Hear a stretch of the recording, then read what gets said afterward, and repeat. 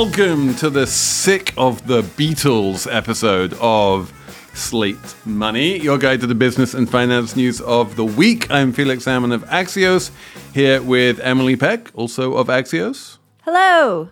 And I'm also here with Vipal Monga of the Wall Street Journal. Welcome, Vipal.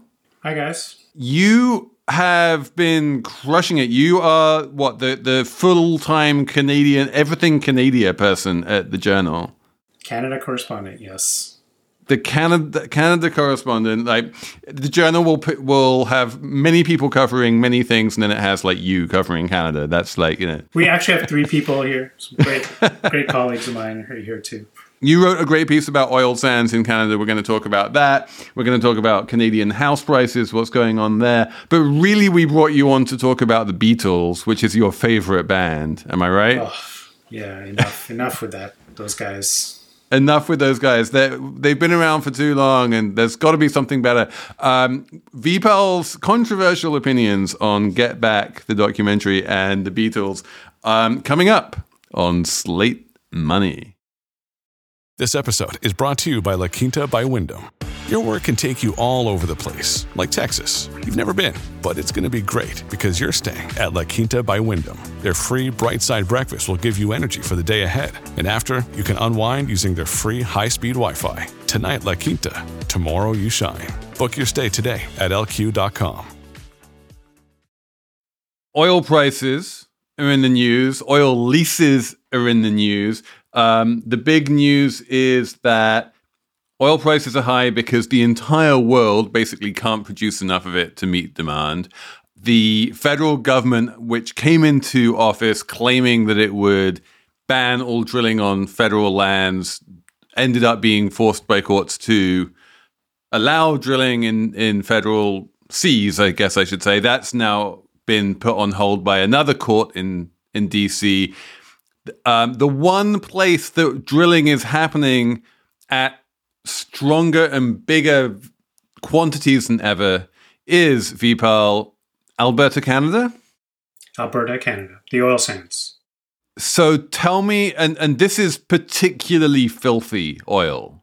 It is been called the dirtiest oil in the world. It releases more carbon, is more carbon intensive than any other oil that's pulled out of the ground.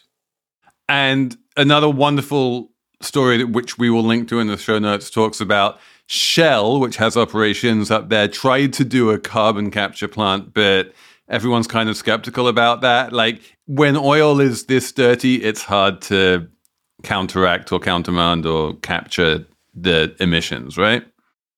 Right, and it's a question of what you're releasing into the air. Carbon versus methane, and methane's the real problem.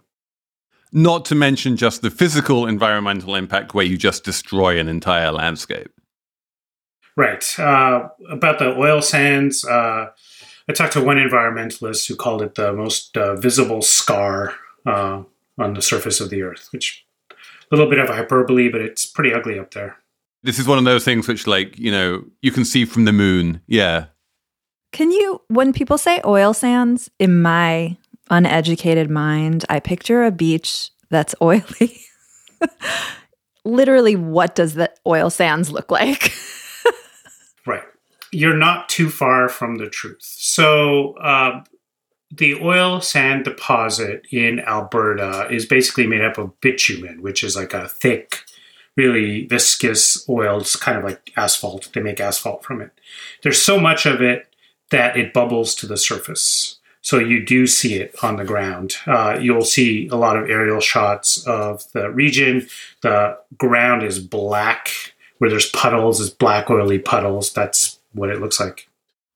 If, like, in a previous episode of Slate Money Goes to the Movies, we covered There Will Be Blood, and there's that scene in There Will Be Blood where he goes out into the California desert and there's like a puddle of oil, and it's basically like that. Right. Yeah. There's a lot of it, and it's always been there.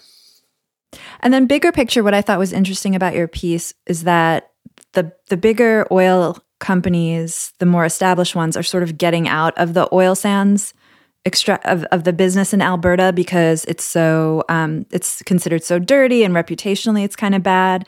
But that's not stopping oil drilling. Like it's still going on. And I feel like that's what's going to happen everywhere, maybe. I don't know. What do you think? So when Shell says they're going to leave the oil sands or sell their assets in the oil sands, it's not like they're shutting off the spigot and walking away after closing down the plant. They're selling them. They're selling them to Canadian companies who become by far the biggest owners in the region. And they keep drilling. I mean, they have every incentive because they make a lot of money doing it. And they're drilling more than ever. So to ask the basic question, let's say that I am an environmentalist and I pressure Shell to get out of dirty oil sands production, and they do. And then they just end up selling that dirty oil sands production to someone else. Like, is that in any way a victory for me? Well, I guess the question is short term versus long term. What's been happening is investment in the oil sands has been dropping. So in the short term, drilling continues and they are pulling a lot of oil out of the ground, more than ever before, at 3.8 million barrels a day this year. But over the long term, because they're not investing in it, they're not creating new oil fields. They're not drilling new wells. So what you would expect, we haven't seen it yet, but what you would expect is in the next 10, 20 years, some of these older wells will start to dry up and you won't have new ones to replace them. So longer term, they should, kind of go into runoff, which would be a victory if it happens, but I'm not sure it will. So I have a question about that, which is when you talk about investment, are you talking about external investment where companies issue bonds or companies issue equity and they raise money and they use that money to drill new wells? Because it strikes me that if drilling oil in Alberta is as profitable as it seems, then you don't need to raise money from banks or shareholders. You can just take your profits and use those to drill new wells, and that wouldn't show up in investment figures. Well, they do look at capital expenditure numbers in Alberta, and that's kind of what we're using to measure that investment. But what's been happening is that the money that the oil companies are making, and they're making a lot of it, they're just funneling it back to shareholders, dividends, special dividends, buybacks. There's been a lot of that activity happening, so they're just giving it back. So the question is, like, if these small Canadian companies that most people have never heard of, or small-ish Canadian companies that nobody's ever heard of, are doing so well in the oil sands, why are they dividending their profits back to shareholders instead of plowing them back into this very profitable business that they're quite good at?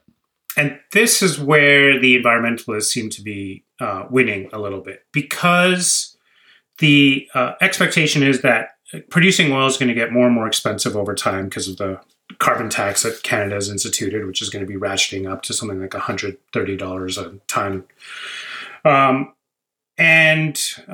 Because the oil companies are expecting demand to start decreasing over time. So because of that, and it takes 5-6 years to get a new oil field up and running, they don't think it's worth their while to put the new money in unless there's some sense that the demand's going to increase enough to justify the investment. So it seems like we're in this very painful transition from into a more green world that's less reliant on oil. But for right now, oil prices are really, really high.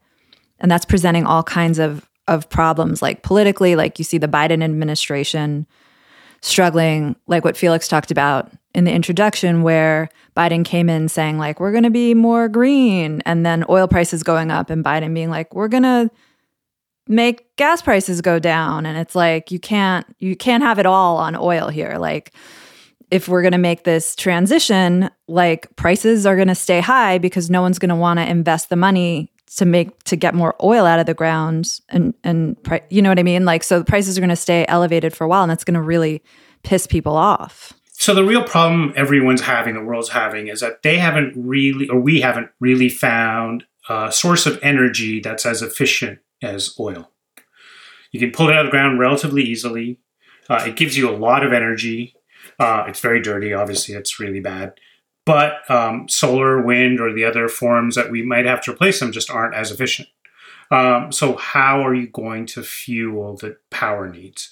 And people really haven't been upfront or haven't politically been able to make the case that in order to get to this net zero objective, you're going to have to sacrifice a lot of the stuff you take for granted. Are people willing to do that is a big question. And, the real extremists, I guess, if you will, or the radicals say, of course, I mean, we're talking about the future of humanity here. We should give up, your one-day shipping from Amazon.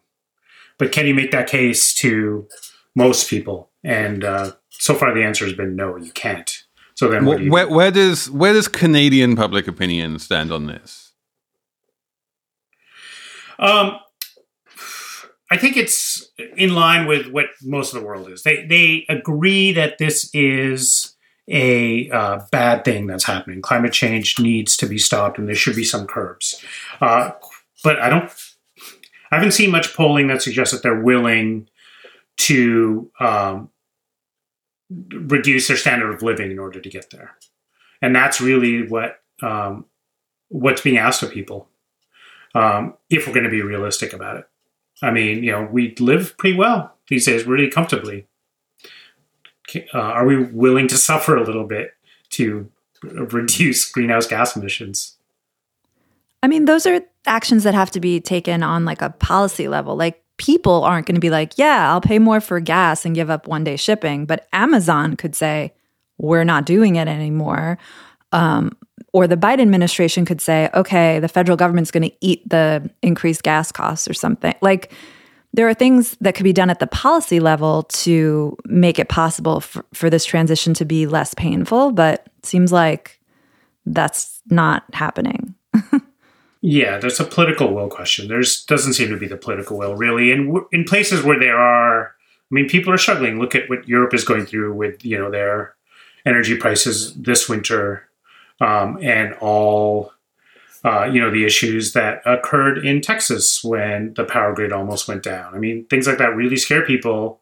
And there's a lot of nuance as to what actually is happening in those areas, but no one's paying attention to the nuance. All they see is green energy means more danger, more energy insecurity, and we don't want that. So if you're a Politico, how do you make the clear, simple argument that you really need to sell these? One tool that can be used is the carbon tax. And I think a lot of people are hoping that governments institute that to make it more economically painful for these companies to keep drilling. And so far, not many countries have really instituted a strong one. Canada's on its way, but... So a carbon tax is coming. I mean, in Europe, carbon is what, like $30, $40 a ton right now? And you're saying in Canada, it's going to go up to like 3 or 4 times that? Yeah. I mean, it's going to ratchet up slowly, and it will go up to triple what it is now, basically, or quadruple. And then... what companies are trying to do is reduce the pain of that by investing in technologies which will sort of, solve this whole issue, like carbon capture, which, there's a lot of doubt about how efficient that actually is or whether it really works. And it's almost like we're all scrambling, looking for this magic bullet that'll help solve all our greenhouse gas problems without forcing us to make painful decisions about the way we live. And maybe we're in the denial phase at this point, if we're looking at how the big picture that I'm getting from you is that in terms of pollution, in terms of emissions, there's a pretty good chance that we're at the worst point right now in terms of the oil sands, and that it is going to get better over the next 5-10 years. And it looks really bad right now, but there is some kind of light at the end of the tunnel if you just look at things like CapEx. Yes, if you do. And we're talking 10, 15 years, not 5-10. So it's a little bit of a longer time frame. But yeah, that's an optimistic scenario. The cynics would say that things like carbon capture are going to be used to continue to allow the oil sands companies to drill even more. Because one of the ways people will be using the carbon will be to drill even more oil, and we might see that come up. And if you look at companies like, I think it's ConocoPhillips that I can't remember which one actually, that basically says 2-degree warming is a fool's errand. We're going to overshoot that, completely overshoot that. So we're not even going to try to reduce our emissions because it's ridiculous what you're asking people to do. Apple Card is the perfect cashback rewards credit card. You earn up to 3% daily cash on every purchase every day. That's 3% on your favorite products at Apple, 2% on all other Apple Card with Apple Pay purchases, and 1% on anything you buy with your titanium Apple Card or virtual card number. Visit apple.co/card calculator to see how much you can earn. Apple Card issued by Goldman Sachs Bank USA, Salt Lake City branch. Subject to credit approval. Terms apply. At Evernorth Health Services, we believe costs shouldn't get in the way of life-changing care, and we're doing everything in our power to make it possible. Behavioral health solutions that also keep your projections at their best? It's possible. Pharmacy benefits that benefit your bottom line? It's possible. Complex specialty care that cares about your ROI? It's possible. Because we're already doing it. All while saving businesses billions. That's Wonder made possible. Learn more at evernorth.com/wonder. I want to segue here into a little discussion of the Canadian property market, which is actually related because Canada is one of those countries which kind of benefits from global warming, right? Like if you have property in Toronto or Vancouver, suddenly that looks kind of increasingly relatively attractive in a world that's burning up. And Canadian property is, mix my metaphors horribly here, on fire right now, crazy expensive. And the one thing that Canadians love to sort of moan about the most, right? It is pretty much unaffordable if you're a first-time home buyer to buy a home in Canada right now.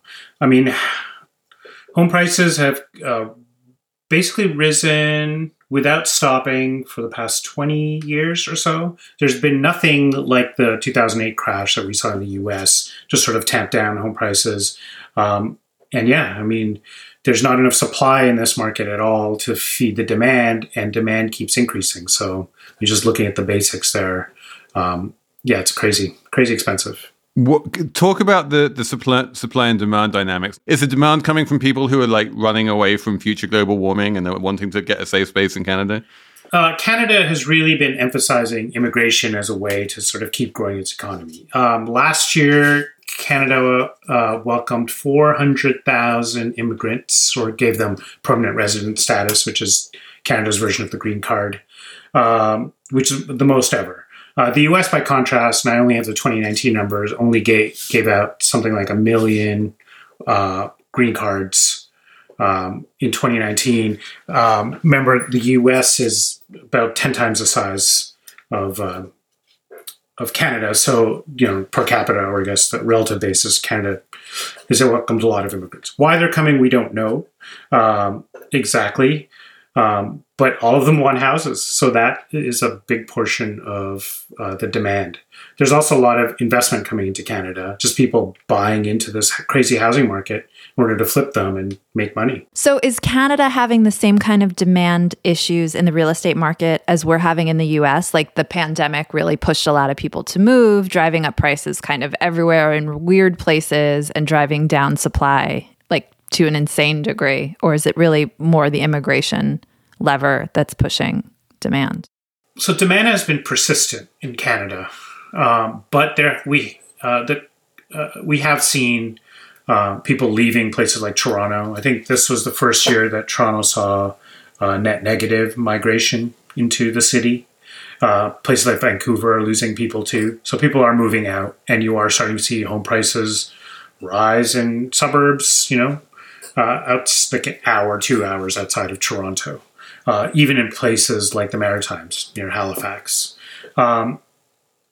So this contagion, if you will, of rising home prices is increasing beyond the major urban centers.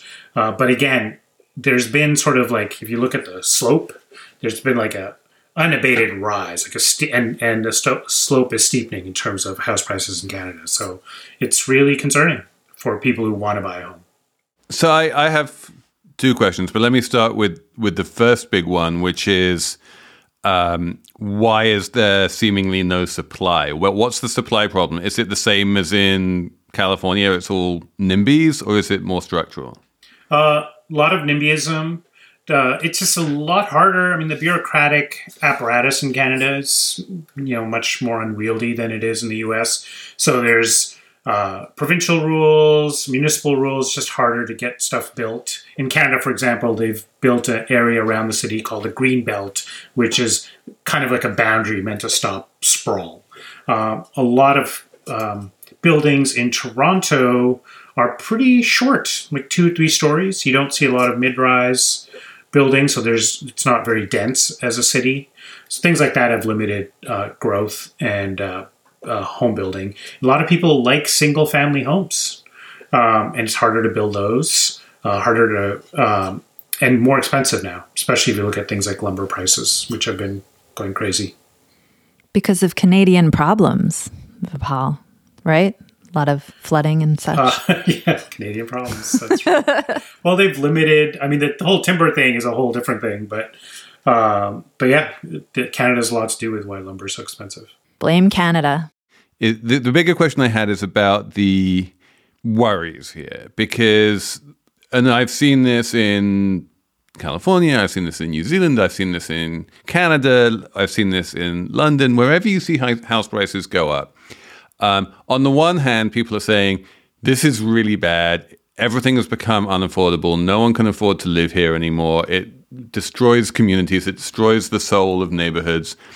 But on the other hand, people become incredibly fearful of house prices going down. Like, it's unclear whether they actually want house prices to go down because people are so invested in their homes. They have so much equity in their homes, especially if they've bought recently. They suddenly don't want to be underwater on their mortgages. And so it seems that people can't, like the polis, the population as a whole, can't decide whether it wants prices to come down or not. It goes back to that thing we're talking about in energy. House prices coming down would be broadly good for young people who want to, sort of create wealth, have a home to live in. But in order to get there, some people are going to have to absorb some pain, and it's in Canada, for example, a lot of the home buying is coming from what they call investors. So it's not just the Blackstones and the private equity firms snapping up, whole neighborhoods and renting them out. It's also people, baby boomers who already own a home and are buying another house or a condo to rent it out and make money off that. There's a lot of those people. Are they willing to absorb the shock? And no, they're not. I mean, so that there's a lot of fear about a plunge. Have rents been going up as fast as prices, or is it still possible to find affordable rents? Rents they're going up quite a bit. Toronto is it's insanely expensive to live here. Rentals are comparable to New York without all the benefits of being a New Yorker, frankly. So yeah, there's a housing crisis. They keep hitting home the fact that there's a crisis Canada-wide in terms of housing. My colleague at Axios and I were talking about the lament of there are no homes to buy, like you can't get a house anymore argument. And he was saying, and I'm going to float this here right now, debut it.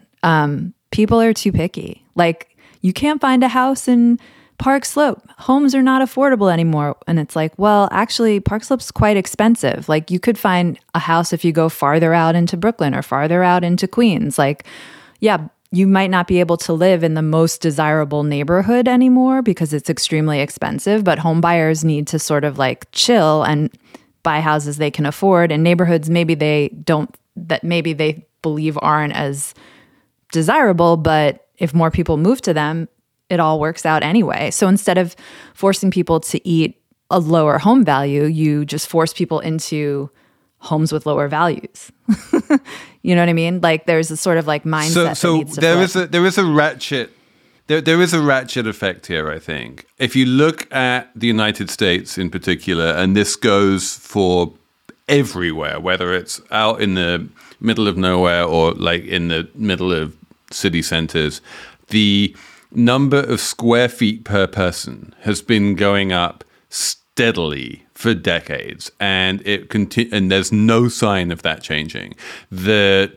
People want more space, and I think this is one of the big effects of the pandemic, is that people want much more space post-pandemic because home isn't just somewhere you live, it's also somewhere you work. And that desire for more space, sure, that like the price per square foot will go down in less convenient neighborhoods or whatever, but if the number of square feet per person goes up, you don't need any immigration at all for demand to start exceeding supply, because the supply is measured in square feet, right? Add in a little bit of immigration or natural population growth, and just the entire market starts becoming very, very, let's just say bullish for the people who like property prices going up. Like, it just becomes structurally very hard to avoid prices going up. That is not the dynamic that we're seeing in Toronto. In Toronto, house prices are, I think the technical term is cuckoo bananas. You can buy homes that are in dire need of renovation, basically gut renovation homes, are selling for multiples of asking price. I mean, there are constantly stories of lines around the corner for homes, people standing around in the dead of winter to buy homes, which, are not particularly desirable. And we're not talking about Rexdale or other neighborhoods that are maybe quote unquote less desirable. It's hysterical, I think, is the behavior we're seeing of buyers here, because there is nothing else to buy. And there was definitely that kind of hysteria in the United States last year. It seems to have maybe anecdotally died down a little bit. Like, a lot of the people who are desperate to buy a home probably ended up buying one somehow, and maybe it's less hysterical right now. But house prices are still going up. House price inflation is still going up. And it all comes down on some level, I think, to this very American thing, and I'm interested in whether it's a Canadian thing. I think it is, that like home ownership is considered a necessity. That like people really, really need to own their homes, and they're like, I need to move somewhere, I need to buy somewhere. It's the same thing, and that is complicating matters. It's it's the opposite of somewhere like Germany, where home ownership is kind of weird, and like, why would you want to own a place?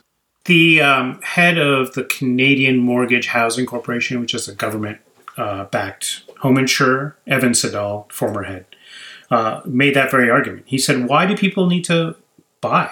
What's wrong with renting?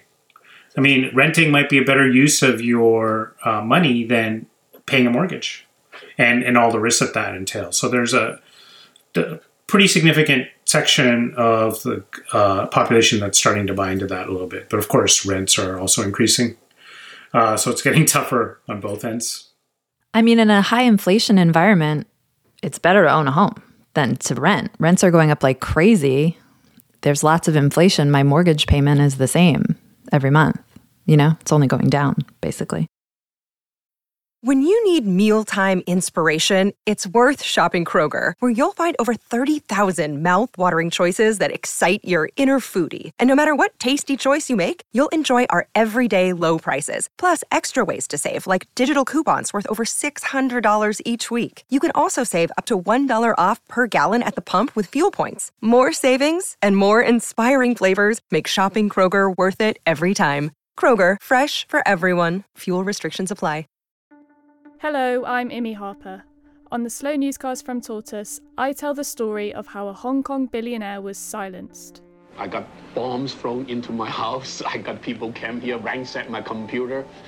And I got people threatening me. I got this and that, but I'm safe. And what it reveals about the freedoms Hong Kong no longer enjoys. Listen to Hong Kong's rebel billionaire on the Slow Newscast, wherever you get your podcasts.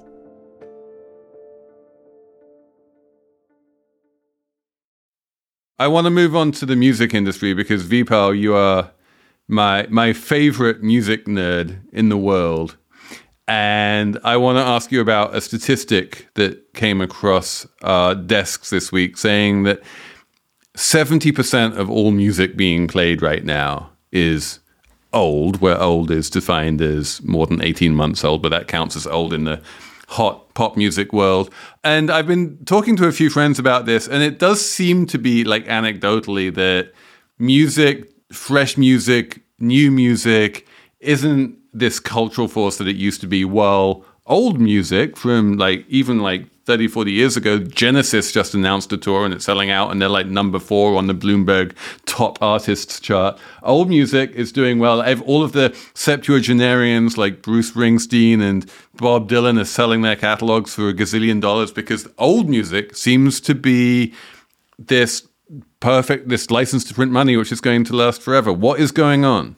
Everyone's competing with the Beatles or the Police. If you're a new band, getting people to listen to your fresh sounds just getting harder and harder because the old guys are not going away. They live in perpetuity, have been granted immortality through like the streaming services, which wasn't the case a few years ago when you would go into the record store to buy music or depend on the radio play to get access.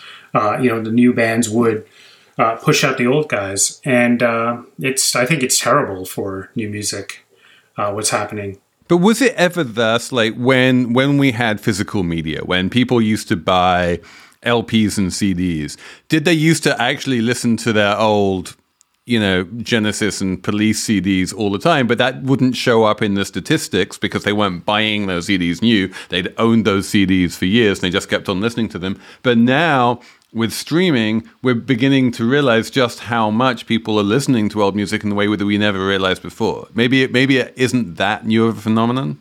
It's not, but the economic model is relatively new. It used to be that people would listen to their White Album CD or physical graffiti or whatever 100 times or whatever. But then they would still go out and buy new CDs, which would create a revenue stream, a pretty strong revenue stream for new artists. That is drying up. And I think that's the real problem for the industry. I think Felix has a good point. I hadn't thought about it like this, but I remember when CDs first came out and everyone had to convert from tapes to CDs and everyone rebought all the same old music they already had. And that drove a lot of CD sales. And it's kind of like, if you think about that, it's not then surprising that old music drives streaming. Of course, people aren't going to just stop listening to old stuff because new stuff came out. And then you combine that with pandemic trends. Like I emailed with the people who did this survey or compiled this number that Felix was talking about, the 70%. And the pandemic drove a lot of this as well. Like more old people started doing streaming during when we were all stuck at home. There was like a big migration of boomers and Gen X to streaming in a way that hadn't quite gotten there before. So they pushed up the numbers. And then the other thing that was sort of interesting is a lot of concerts didn't happen in 2021 because of pandemic. So some new releases got pushed back. And then that also tipped the scales in favor of the old stuff. So I broke the rule and I made 3 points in talking. So pick it up where you might. You're allowed to. You can break the rule as much as you like, Emily. Well, to look at it this way, once you bought a CD or a record, you had it forever. You could listen to it for infinite times. Basically, you paid money for the right to listen to it forever. The record company had an incentive to have you buy new physical media because that's how they made music. So they would promote new artists. You would hear Prince, even though you've been listening to Marvin Gaye for years. All of a sudden, there's this new guy, Prince, you should listen to him, buy his records. So they had an incentive to promote the new flavor. Now all that incentive is gone. They have contracts with Spotify where they will get paid, I guess depending on the nature of the contract, by streams. And it doesn't matter whether people are listening to the Beatles or Kanye or Frank Ocean or what have you. They don't really have much incentive to push new artists or put the capital expenditure, if you will, into new promotion because they'll make just as much money with people listening to things they already know.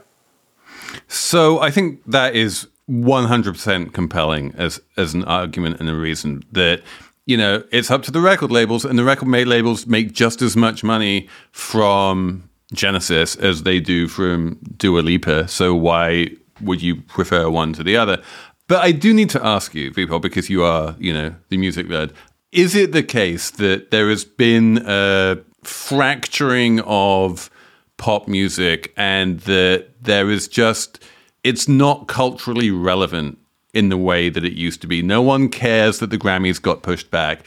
No one really knows even who the top artists are. Like, I pulled the Billboard top 10 for this week, from this week and 10 years ago and 20 years ago and 30 years ago.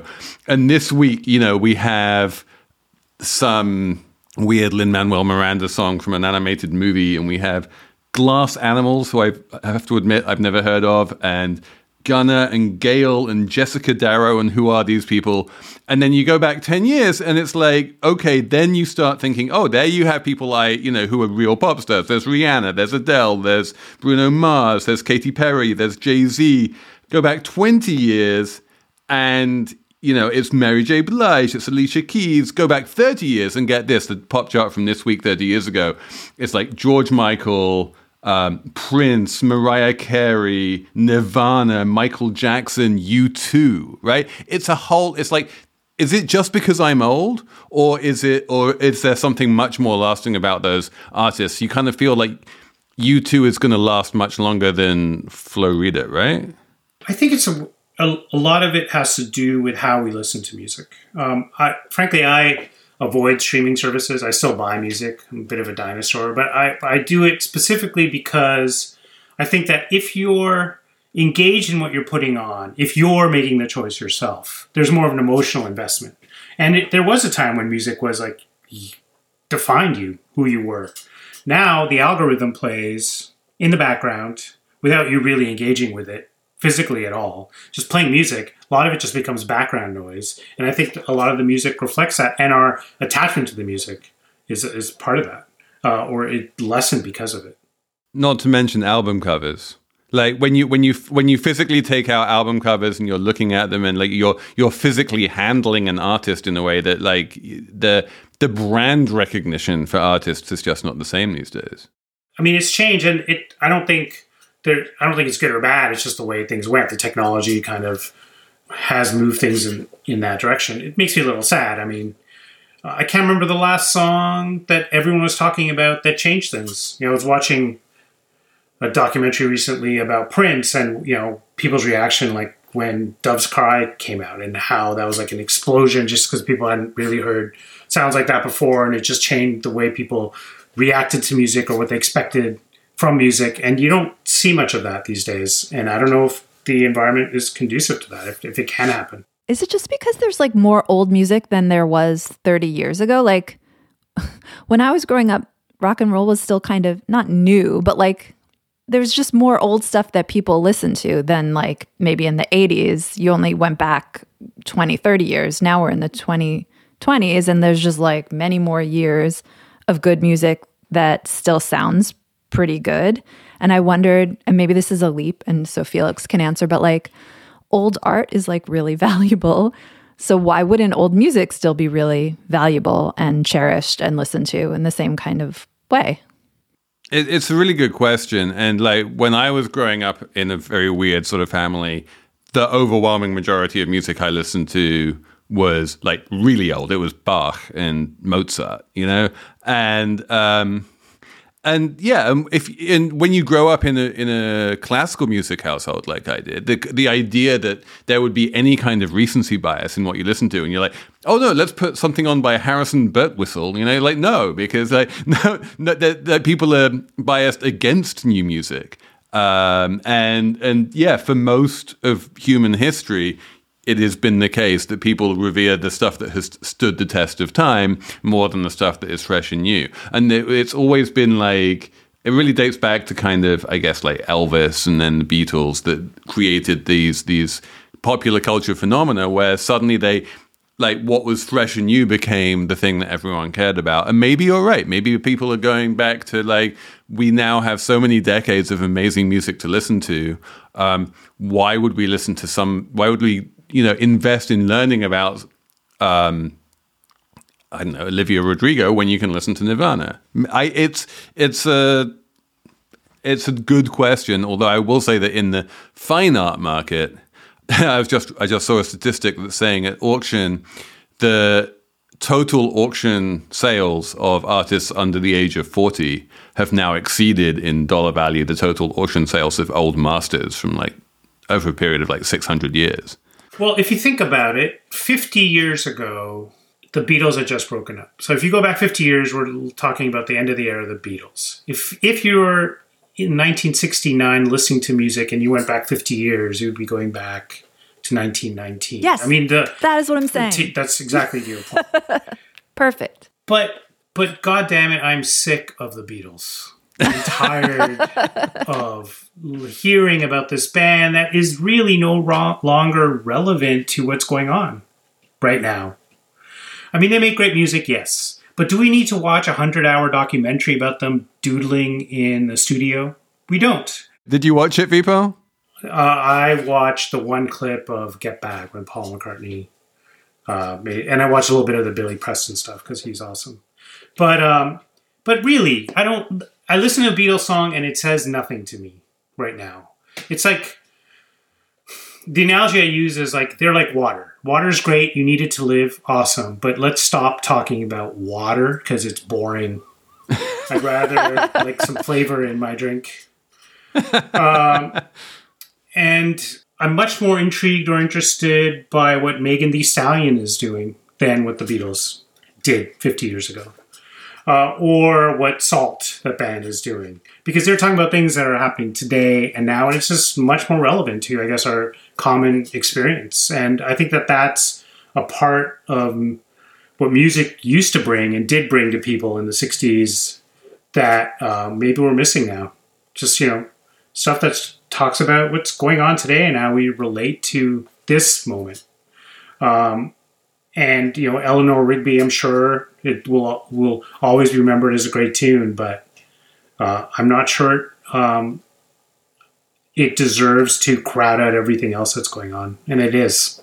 It's terrible. On which note, we will get a million emails of people writing in to slatemoney@slate.com saying, how can you possibly compare Megan Thee Stallion to the Beatles? We will forward them all to you and you can answer them.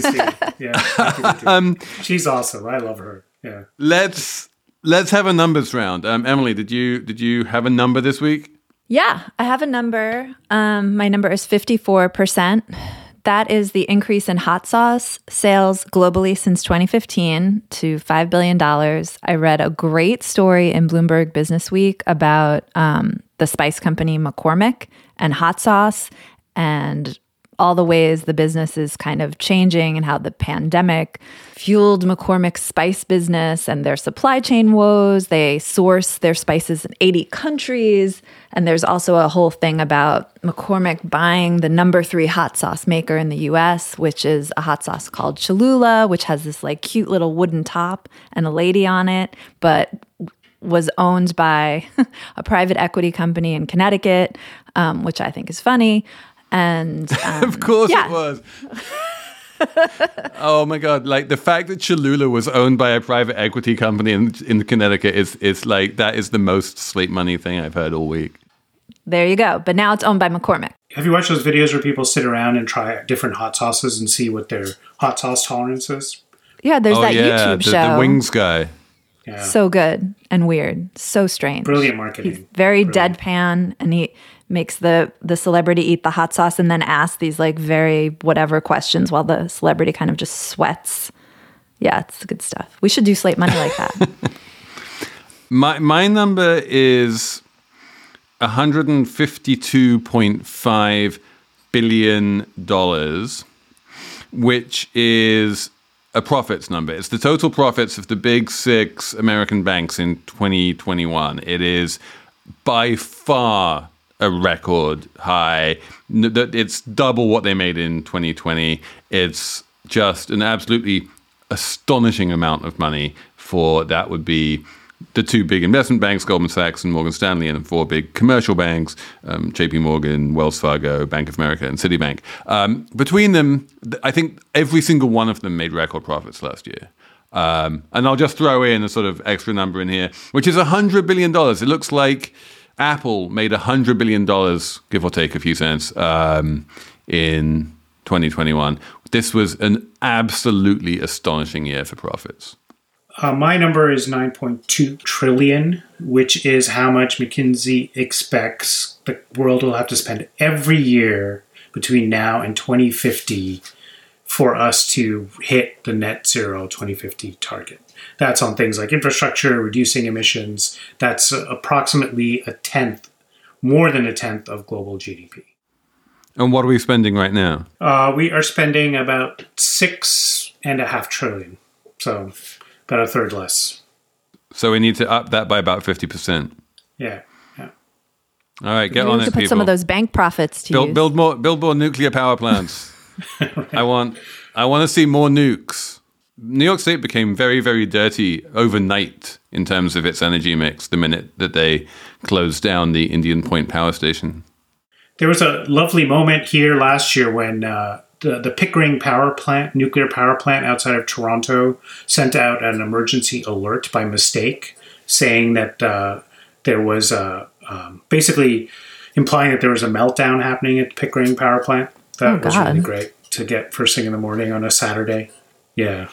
What did you do? How did you react? I kind of just shrugged my shoulders and said, "Oh well, here it comes." Turned up the music. There was no airborne toxic event? No, none. All right, I think that's it for us this week. We are going to have a Slate Plus segment about fintech because there's been a bunch of news about Wealthfront and Robinhood and those kind of folks. So we're going to talk about that in Slate Plus. But other than that, thanks for listening to Slate Money. Vipal Monga, thank you so much for coming on the show. Thank you. And yeah, thanks to Shayna Roth for managing to once again pull this show together. We will be back next week on Slate Money.